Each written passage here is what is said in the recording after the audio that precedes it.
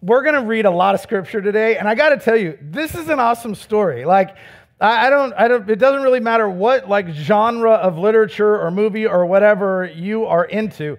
I'm not going to lie, there's not a lot of romantic comedy in this, in this one today, but there is action, and there is hubris, and there is rise, and there is fall, and there is intrigue, and there's all kinds of stuff going on. But like lots of ancient works, the names are difficult to keep straight. And one of the biggest challenges of our day is going to be just going, who is that guy? And why have I never met somebody named Ahithophel before? There's good reason why you haven't met somebody. You have met people named David, and you have not met somebody named Ahithophel before.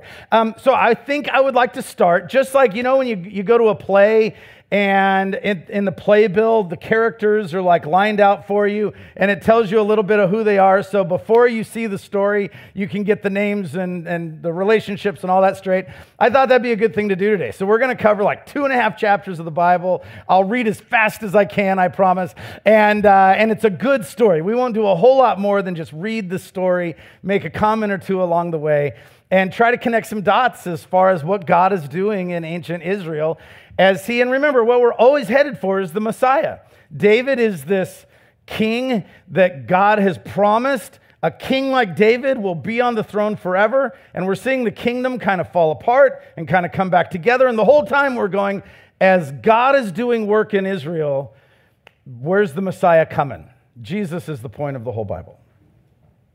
So let's go through in your notes. We don't usually do this, but in your notes in your bulletin, there's a list of names. And I'd like to start today by just telling you who these people are. So as we read, we're pretty clear. Let's start with an easy one. Have you heard of David? Okay, good. We're off to a good start. David today is the fleeing king. You remember that his son Absalom has gone and taken 4 years sitting at the gate going, oh man, I wish somebody could help you with your dispute, but my dumb dad doesn't have anybody to help. If I was king, I would sure help you. So he's been doing that for 4 years. Then he takes off in kind of semi-exile again, rallies the troops, and he is now, we're going to see him today, march into Jerusalem. So David is the king that is God's man. God has anointed David. God has called David. David has failed. And one of the questions we're asking over and over in Scripture, this is just as God enters into covenants with people and the people don't hold up their end of the argument. One of the things we're always asking is, will God be faithful if people aren't? Are God's promises sure and true, even if the people don't hold up their end of the deal? So David has not held up his end of the deal. He has been sinful in lots of ways that we have chronicled in this room over the past weeks. And yet, David is the anointed king. And until God says, I've taken that kingdom from you and given it to somebody else, like he did with Saul, David is the king. And we are today watching him flee from the capital, from the palace. And if we were, seeing this story happen in front of our eyes, we would go, what does that mean for the covenants? What does that mean for us in the eyes of God? Okay, so you know David, you also know Absalom. This is the rebel son. When we meet Absalom, he was a man of anger and revenge. Something terrible had happened to his sister Tamar. It was his brother Amnon's fault. He spent 2 years devising a plot to murder his brother Amnon.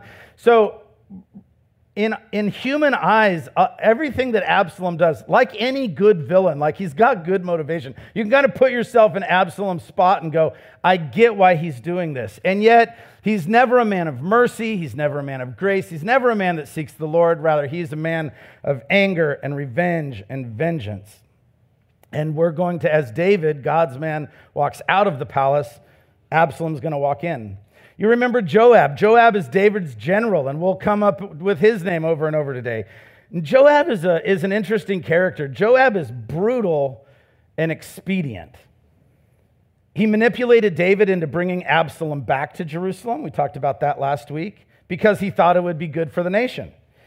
So he's going to trick David into bringing Absalom back, but today, in the middle of chapter 18, we'll see that Joab is the one who kills Absalom.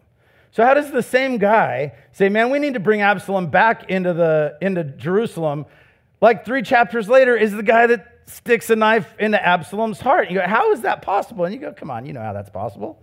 One of them seemed like a good idea to him at one point, and the other one seemed like a good idea to him at another point.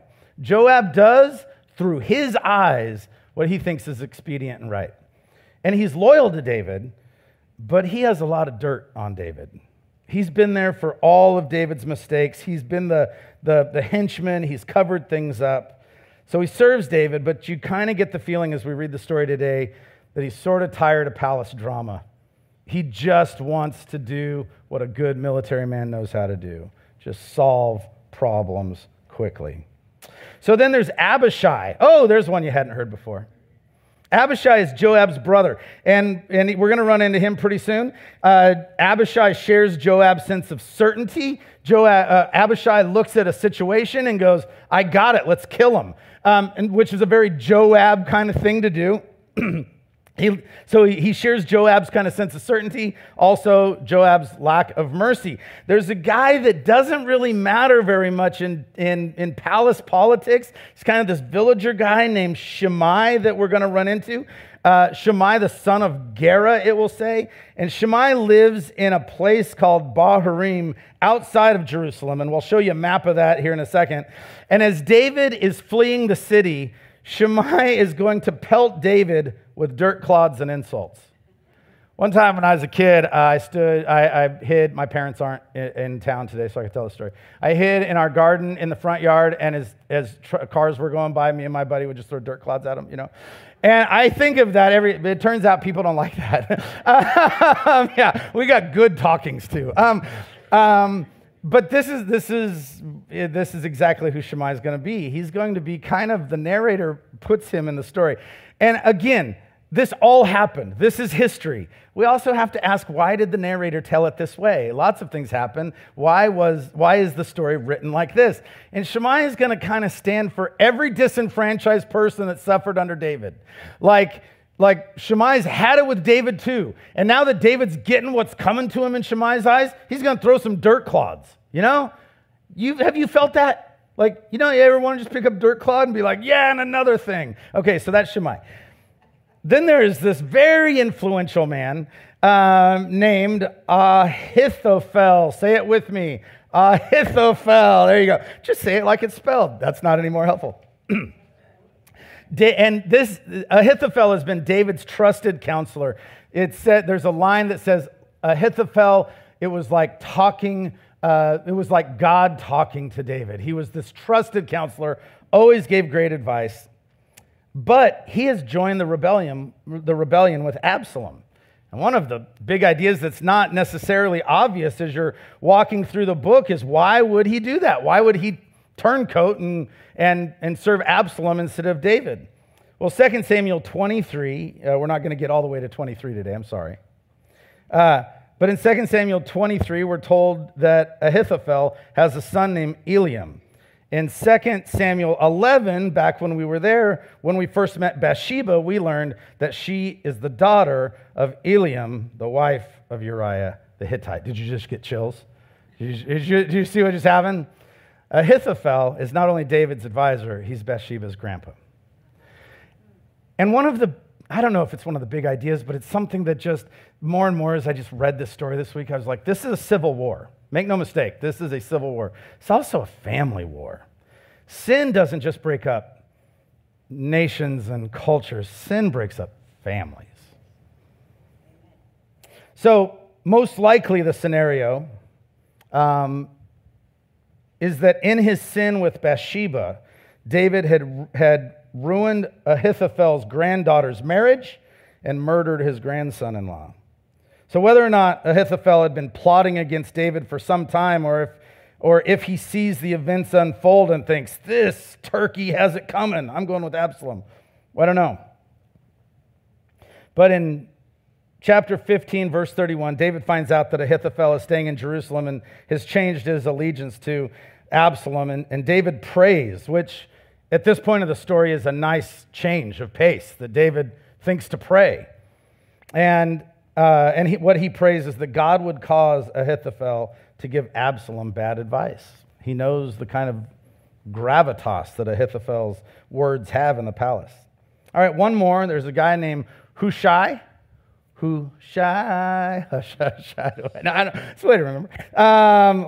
We met. I don't even know who that was. I can't remember. We met Hushai in 2 Samuel, or we meet him in 2 Samuel 15:32, right after David prays that God would kind of thwart Ahithophel's advice to Absalom. And when we meet him, he has torn his clothes. He's put dirt on his head. He is another advisor in the palace, and he remains loyal to David. He can't believe what's going on. He's torn up about it. He's sad that David is on the run, and he wants to help. David, I'll go anywhere with you. And David, shrewdly, led by God, we'll have to wrestle with that kind of thing as we go, sends Hushai back to the palace and says, why don't you go be a fake advisor to Absalom? Why don't you go and see if you can't cause some trouble, especially if that really great counselor who might hate my guts, Ahithophel, if he makes a plan, why don't you see if you can undermine that plan? You already see the results of sin. Like, sin makes things complicated. It creates barriers. It drives people away. Sin causes death. Sin causes death in life. Sin causes death of relationships. Sin divides. Sin always divides. And it is divided in all kinds of ways. So let's pick up the story in the middle of chapter 16, but I want to tell you what we're looking for as we read. First of all, I want to track pride, and I want to track God at work behind the scenes. So first of all, we're going to be looking for pride in this story. And really, from Genesis to Revelation, and it's kind of what you're looking for, is human pride and how it messes everything up. Pride was David's downfall. You think, oh, I thought it was his sin with Bathsheba, or I thought it was that he was a bad dad and passive and dismissive and didn't do the things a father was supposed to do. It's all pride. This is what pride looks like. Pride is David's downfall, and humility will be his road back. Pride is Absalom's downfall, and he never gets a chance to repent. By the time we're done with the story today, he'll be dead. Pride is the danger in our lives, and humility is the solution. I don't know what you think is the problem in your life. I don't know what you think the biggest struggles in your life as you look at the culture, as you look at your family, as you look at your own struggle with sin. I don't know what you think is the biggest problem, but I'll tell you the biggest problem is pride. And the solution is humility.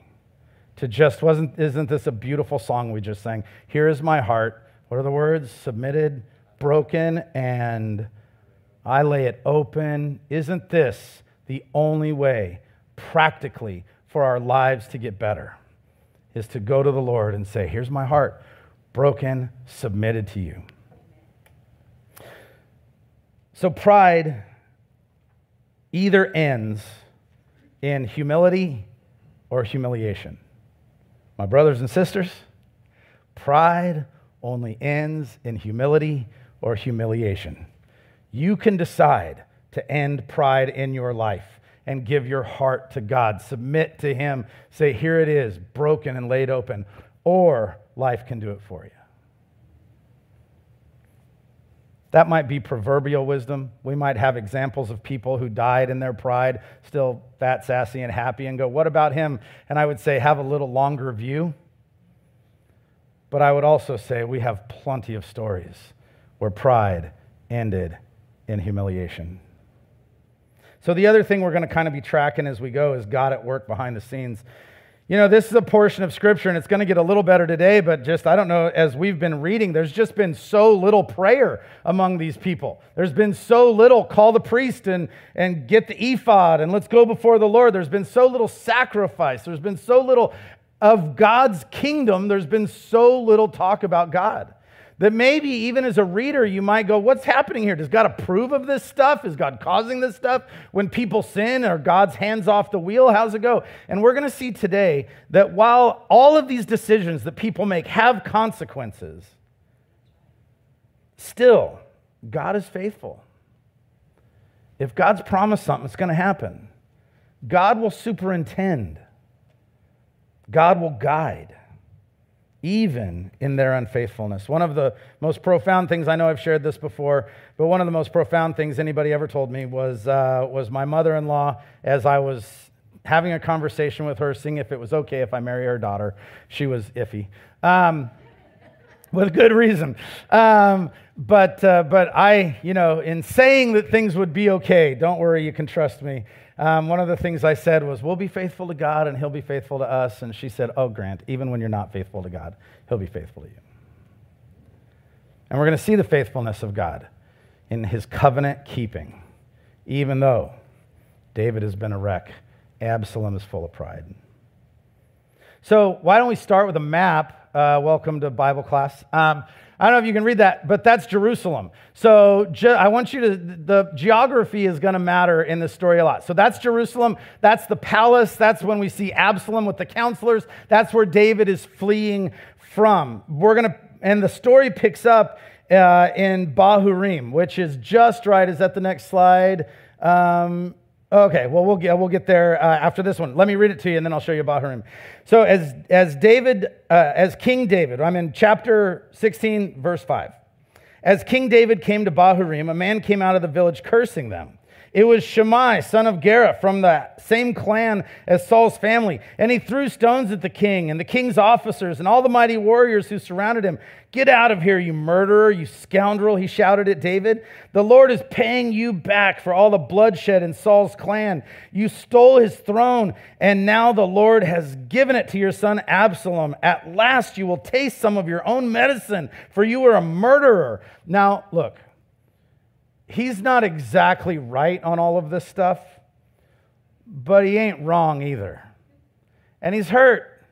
And he's following David, throwing stones and dirt clods, and shouting these insults. And as he says this thing about that King David has like the great murder in Saul's family, it's funny, commentators look at that and go, he could be talking about a few different incidents. There was a lot of bloodshed between these two clans, between David and Saul. But he's mad, and he sees David's pain as great justice. Let me show you where Bahurim is. So it's just right there. In fact, the red circles, make it look like it's even farther apart. It's just as David is getting out of town. And you think about where David is in this part of the story. Fleeing his palace because his son has already usurped him as king and is trying to murder him. And David, you think about what emotions, just as he's heading out of town, he's not been on a walk for 3 days. This is just as he and his loyal people are leaving town. And right there's this this jerk on the other side, when you kind of map out the geography, he's like on another side of a ravine. So the dirt clods can like go, but they can't really get him, right? He's just like at a spitting distance, hurling insults. And we get to see, how is David going to respond to this? And I think we get a window into David's heart because he's the king. I mean, he can't let some peasant insult him like that, right? At least Abishai, you remember Abishai? Abishai doesn't think so. Look what comes next. Abishai's got an idea. Why should this dead dog curse my lord the king? Abishai, son of Zeruiah, demanded, let me go over and cut off his head. It's one way to, it's solve this particular problem. I think, there's a lot of Joab and his brother. No, said the king, who asked your opinion, you sons of Zeruiah? If you want to just use that as your comeback for the comment section. Who asked your opinion, you sons of Zeruiah? If the Lord has told him to curse me, who are you to stop him? There's really no indication that God is the one prompting Shimei here. In fact, dirt clods, rocks, and insults are not typically what God sends people to participate in. And we're going to see even in just a minute, David, although that's what came out of David's mouth, there's more going on than that. David realizes that this guy's not handling things in the right way. This is certainly not a prophet. It doesn't remind you at all of like Nathan coming before David to correct him or anything like that. This is not a prophet coming to speak on the behalf of God. Rather, this is a mad villager who sees his opportunity to pile on the king that he doesn't like. But even in that, David sees God's hand in it. We might even say that God is using Shimei in spite of Shimei. Maybe this isn't a case of God sending a prophetic word, but rather this is a case of David having a heart that is beginning to listen, that is beginning to evaluate. The pride is melting. I mean, can you imagine this walk? I imagine on this walk out of the palace, out to the wilderness to who knows where, I guess we'll just go camp at the Jordan River and see what happens. You've got a couple options. You either go, boys, we ride tonight. Absalom thinks he can take back what's mine. We're going to get him. I'm God's man. Or you spend some time going, how did we get here? What happened to where my boy wants me dead and the kingdom is not in my hands? And even Ahithophel, my trusted advisor, stayed back with Absalom.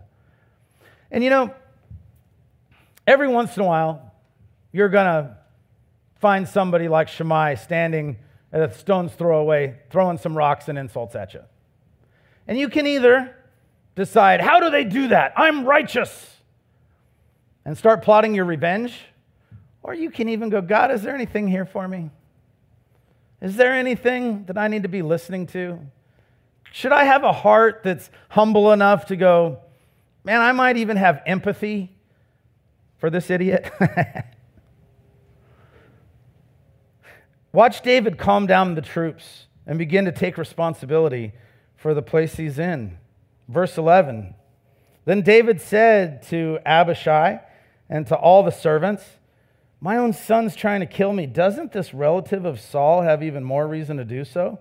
Leave him alone and let him curse, for the Lord has told him to do it. Interesting. Hang on to that. Like the Bible is, you got to think about this stuff. Watch this. The Lord has told him to do it, and perhaps the Lord will see that I'm being wronged. Well, how did those things go together? If God told him to do it, how are you being wronged?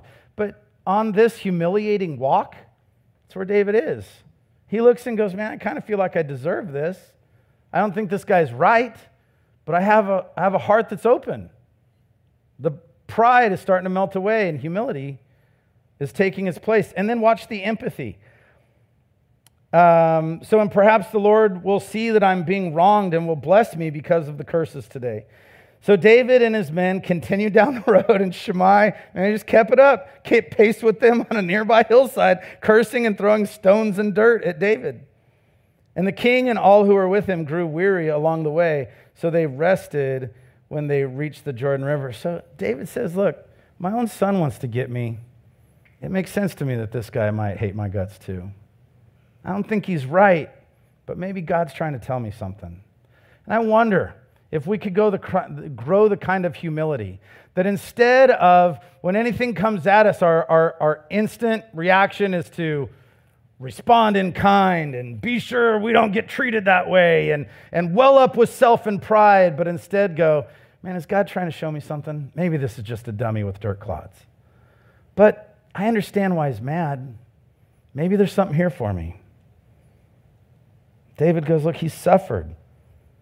Let's take this as an opportunity to not retaliate, but show mercy.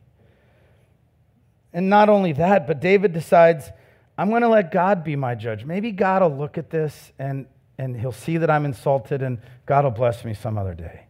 So instead of fighting his own battle, he decides to let God fight his battle. And that's when David's doing well. Always. When David is making all his own choices, when David is just doing all his own thinking, it's never going well. When David's pride lessens and he begins to say, I'm going to go back to letting God fight the battles, that's when David's successful. My brothers and sisters, let's try it. Instead of taking everything into our own hands, if we go, maybe I'm being wronged right now, but maybe God will see it and bless me later. Maybe I'm going to let God fight this battle. Pride has caused the trouble. Humility before God is the path out of the trouble. All right, so there's this great, meanwhile, back at Wayne Manor kind of transition in the scriptures. In verse 15 to 23, just let me sum up for you. Absalom arrives in Jerusalem. He's gathered troops. Remember, he's gone out. He's gone, hey, everybody, I'm the king now because I said so. Who wants to march with me? And they were like, oh, David hasn't been treating us good. Let's go. Let's go with Absalom. So Hushai, David's confidant, arrives. Remember, he's like the palace spy counselor guy. And he goes to Absalom with a cryptic greeting. It's great. He goes to Absalom. He goes, hey, Absalom, long live the king. Long live the king. Absalom's so full of pride, he goes, he means me. I don't think he does. But you see again, Absalom's pride and David's pride starting to melt. Humiliation is leading to humility. So Absalom settles in and literally turns to Ahithophel and says, so, what should I do next? That's a weird thing for the new king to say. I don't know how you feel about that, but I would hope the guy who has just rallied an army so he can overtake the palace has a plan. Look, this is big. He wants power, but he's got no plan. Man, that's human frailty. He wants to be the man. He wants power. He wants dad out. He wants to sit on the throne. But then he gets there and he goes, so what should we do? And Ahithophel tells him, well, your dad left 10 concubines to take care of the palace. This is going to be icky and gross. You ready? He goes, why don't you go sleep with all of them? Yeah, I know, it's gross. I know, it's gross and it's sinful. It's even sinful by their standards because this was his dad's. Like if we would get over the fact, by the way, polygamy worked in the Bible exactly 0 times. There's a lot of it there. It never made anybody's life better. It's always a sign of decline and fall. But even by their twisted rules, you can't sleep with your dad's concubines. Like that's clearly against the rules. But you got to admit, in like empire-moving chess match, it's kind of a power move. And so Absalom sets a tent up on the palace roof. Oh, did you get chills again? What do we know about that palace roof? That's where David was when he gazed upon Bathsheba. And so it's like the author, the narrator again, is telling us, meet the new boss, same as the old boss. The new king, same pride. Same lust, same power. So, let's pick up the story in chapter 17. Now Ahithophel urged Absalom, let me choose 12,000 men to start after David tonight. I'll catch up with him while he's weary and discouraged. And he and his troops will panic and everyone will run away and I will kill only the king. I love how he doesn't say David. He goes, I'll kill only the king. And I will bring all the people back to you as a bride returns to her husband.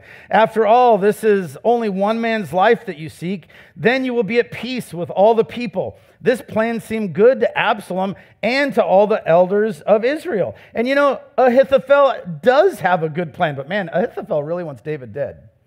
You see, he's not messing around. He's like, hey, I got an idea. Now that you slept with all your dad's concubines, let's go kill him. There's some bloodlust in this guy's heart. But it was a good plan. You think about it. We'll talk about it again in a minute, but this was, again, an empire building kind of talk. This was an excellent strategy. But then Absalom, in verse 5, but then Absalom said, bring Hushai the Archite, and let us see what he thinks about this. And when Hushai arrived, Absalom told him what Ahithophel had said. Then he asked, what's your opinion? Should we follow Ahithophel's advice? If not, what do you suggest? I mean, don't you go, I see God's work here. This is exactly what David prayed for. Hey, why don't you go back to the palace and maybe God will use you to thwart the advice of Ahithophel. This is exactly what David prayed for. But don't you also see Absalom's pride? Absalom's just got great advice, and I don't know if it's like, I don't want this guy telling me what to do all the time, or I'm not listening to my dad's advisor all the time, or what it is, but Absalom wants a second opinion. There's not enough glory in this story for Absalom. You'll remember that Hushai is loyal to David. It's tough to understand why Absalom didn't just follow Ahithophel's advice, but certainly has something to do with his pride. There's a new sheriff in town. We're going to do things the way Dad did. I'm not listening to dad's elders and advisors, but also certainly there's something to do with this is what David prayed for. God's working behind the scenes. And I think in the Old Testament, one of the things that makes us struggle sometimes is how intricately people's decisions and God's work go together. And you kind of have to wrestle with this. God has a plan. And we say things like, well, God has a plan, or there's a reason this happened. God has a plan, but if you are sinful, you will suffer for it. Are you with me? God has a plan, and if you will humble yourself and walk with God's plan is not for you to follow your heart. God's plan is for you to submit to Him and do what He tells you to do. So, watch Hushai play on Absalom's fear and pride. By the way, pride usually comes with fear. It's almost always that you don't have the confidence in who you are. You don't know how loved you are by God. That you got to have things done your way instead of just going, like David said, maybe God will see that I'm being wronged. So, well, Hushai replied, verse 7, replied to Absalom, this time Ahithophel has made a mistake. Your father and his men, they are mighty warriors. Right now, they are as enraged as a mother bear who has been robbed of her cubs. And remember that your father is an experienced man of war. See how he keeps referring to your dad. Oh, your dad's real good. Your dad's real strong. You should be afraid of your dad. He won't be spending the night among the troops. He's probably already hidden in some pit or cave. Oh, your dad's laying in wait, man. And when he comes out and attacks and a few of your men fall, there will be panic among your troops, and the word will spread, and Absalom's men are being slaughtered. Then even the bravest soldiers, though they have hearts like a lion, will be paralyzed with fear, for all Israel knows what a mighty warrior your father is and how courageous his men are. Well, your dad, he's tough. He's got to be super mad at you right now. Probably laying in wait for you right now. I think what you should do is call the army all the way from Dan to Bathsheba, he says. And by the way, Dan to Bathsheba is like all the way north to all the way south. That would be like somebody going, gather the army from sea to shining sea. Go get them all. Let's bring them all. Not Hawaii and Alaska, just sea to shining sea. And then your army will be as numerous as the sand. Watch. He says, I recommend that you mobilize an entire army of Israel, bringing them from as far away as Dan in the north and Beersheba in the south. That way you will have an army as numerous as the sand of the seashore. And I advise that you personally lead the troops. Oh, dude, he's it's like cupcakes. Just end this, just feeding him what he wants to hear. When we find David, we'll follow on him like dew that falls on the ground, and neither he nor any of his men will be left alive. And if David were to escape into some town, you will have all Israel here at your command. Then we can take the ropes and drag the walls of the town into the nearest valley until every stone is torn down. Man, this is what Absalom wants to hear. Why don't you, big man, go call the army from everywhere? You'll be like the sands of the seashore. Not only that, you should ride out in front. You should be leading this great army. And if your dad tries to get away and runs into a town, we'll knock down the town. You're the man, Absalom. This is what we should do. And Absalom goes, I like this guy. Then Absalom and all the men of Israel said, Hushai's advice is better than Ahithophel's, for the Lord has determined to defeat the counsel of Ahithophel, which really was better with a better plan, so he could bring disaster on Absalom. So again, we say, is Absalom really making choices? Yeah. Is God really at work? Yeah. Do you see Absalom's pride? It's interesting that the elders in the palace, they liked Ahithophel's plan. But the men of Israel liked Hushai's plan. Like when the testosterone got involved, when it was like, yeah, let's get them. And they liked the sands, the army liked the sands and the seashore. The older guys, the wisdom, said, I like to just go get the one guy. But that's not what happens. So then there's a section where Hushai tells a couple of priests who remain loyal to David the plan, and they sneak off to warn David. So David has been camping. Is there the map of the Jordan? Okay, there's one more map before that I skipped over. Right down in the corner there, if you see the red line, there you go. Thank you very much, Emily. That's where David is camping at this point. And Hushai tells a couple of priests who remain loyal to David the plan. They sneak off to warn David. But somebody sees them leave the town and tells Absalom. So Absalom and this guy go looking for the two priests in Bahurim, and the priests have been hiding. They've been hidden by a woman there who sends Absalom on a wild goose chase. And the priests get away to warn David, and David takes the warning and heads across the Jordan River and settles his troops up in Mahanaim, which is up there. There's a couple good things about this area. First of all, there's friends. He runs into three local governor guys who are allies and give him food and shelter and feed and give wine to the men who are tired of walking. Also, this is a strategic location. It's deep in a valley. It's near the forest of Ephraim, which is just above there, and that's where the battle's going to happen. So Absalom goes. Absalom goes back to the palace. Ahithophel sees that Absalom isn't listening to him. Maybe he sees the writing on the wall. He knows the plan's not going to work. He probably knows David's going to win. So he goes back to his house, puts his affairs in order, and kills himself, ends his own life. Do you see how sin wrecks everything? We could talk about this being an act of pride. We can talk about this being an act of hurt. But do you see how pride in leadership, especially, wrecks everything? So the battle's set. Absalom marches his army across the Jordan with a general named Amasa. Amasa is both his cousin and Joab's cousin. This is a family fight. Starting in 18, verse 1. David now mustered the men who were with him. That's big. A lot of commentators make a big deal about that. David's finally doing stuff. Joab's not just hauling David around anymore, but David's finally started to take command. Now David mustered the men who were with him and appointed generals and captains to lead them.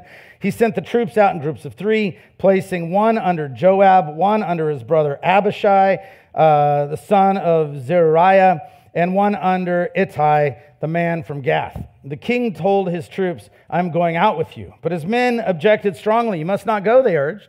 "For if we have to turn and run, if even half of us die, it will make no difference to Absalom's troops. They will be looking only for you. You're worth 10,000 of us, and it's better that you stay here in the town and send help if we need it." "Well, if you think that's the best plan, I'll do it," the king answered. So he stood alongside the gate of the town as all the troops marched out in groups of hundreds and thousands.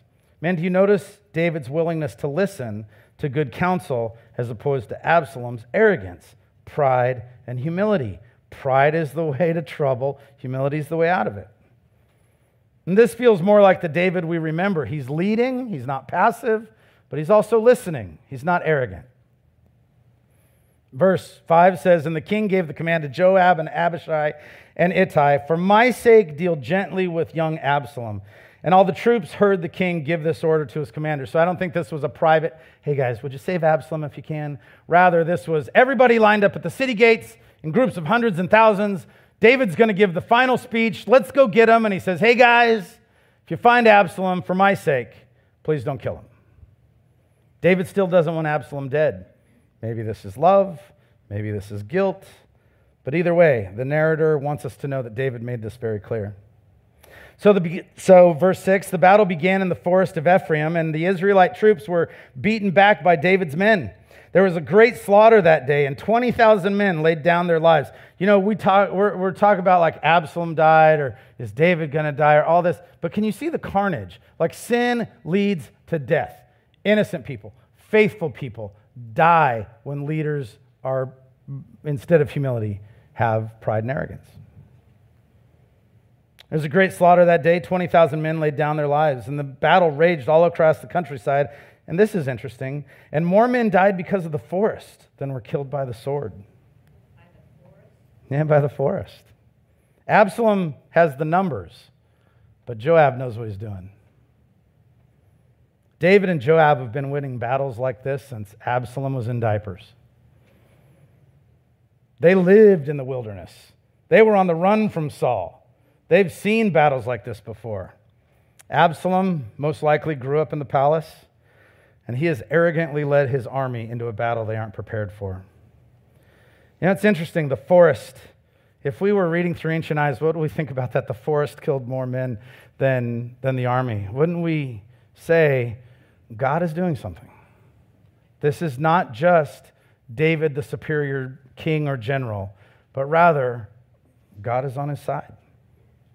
Absalom's pride, he's not ready for this. He's got the wrong tactics. And God's invisible hand, both at work. So during the battle, Absalom happened to come upon David's men, and he tried to escape on his mule. They need to get that guy a horse. Man, I know why he lost. He's out there in the forest on a mule. Mule? How do you even make the mule run? He can't make a mule do anything. He tried to escape on his mule, but as he rode beneath the thick branches of a great tree, his hair got caught in the tree. And his mule kept going and left him dangling in the air. I'm glad you like that. And one of David's men saw what had happened and told Joab, I saw Absalom dangling from a great tree. Now look, I believe this is historically true. I think this absolutely happened. But you couldn't write this with more poetic justice than if it happened in Narnia. Do you remember when we met Absalom? What do we know about him? He's the best looking guy and he's got a heck of a head of hair. Tons of pride over the hair. Every year he'd cut his hair and he'd weigh it, 5 pounds of hair this year. His hair, and I know how goofy this sounds, is a symbol of his pride. Hey, Absalom, why don't you cut your hair before you ride your mule through the forest? But it's his pride. He is all about him. And this is the thing that is going to get tangled in the forest, which stands as the invisible hand of God. It's pride. Pride's the problem. So Joab, who still is Joab, says, what? Demanded Joab. You saw him there and didn't kill him? I would have rewarded you with 10 pieces of silver and a hero's belt. He's like, I would have promoted you. And the guy goes, I would not kill the king's son even for 1,000 pieces of silver. And the man replied to Joab, we all heard the king say to you and Abishai and Ittai, for my sake, please spare young Absalom. And if I had to betray the king by killing his son, and the king would certainly find out who did it, you yourself would be the first to abandon me. Look at Joab. Enough of this nonsense, Joab said. And he took 3 daggers and plunged them into Absalom's heart as he dangled, still alive in the great tree. 10 of Joab's young armor bearers then surrounded Absalom and killed him. Man, if Joab's going to have anything done, he's going to have to do it himself. Joab's really comfortable disobeying David's direct orders. Sin causes all kinds of division. Joab's on David's side, but Joab's had about enough of David. And Joab's going to do what's good for the kingdom instead of listening to God's man, David. Everyone knew what David wanted, but Joab thought he knew what the kingdom needed. Maybe the lesson here is something about the consequence of poor leadership. David has turned a corner. He's been humbled, and he's on his way back to being the man after God's own heart, but Joab still knows an awful lot. Maybe still has that letter. Joab's a complicated character. On one hand, peace happens immediately. Says everybody went home. That's great. On the other hand, maybe we got robbed of a story about reconciliation between David and Absalom. Maybe we didn't get to see Absalom grow in humility as David had. We'll never know. That's the thing about narratives. Not a lot of speculation, just tell us what happened. This is what happened, and this is Joab's role in David's life, and this role in David's life is not over for Joab. Then Joab blew the ram's horn, verse 16, and his men returned from chasing the army of Israel, and they threw Absalom's body into a deep pit in the forest and piled a great heap of stones over it, and all Israel fled to their homes. So the battle's over, and ironically, exactly what Ahithophel had suggested about David happens to Absalom. We don't have to win this whole war. We just have to get Absalom. Everybody will go home. During his lifetime, Absalom had built, this is verse 18, this is our last verse.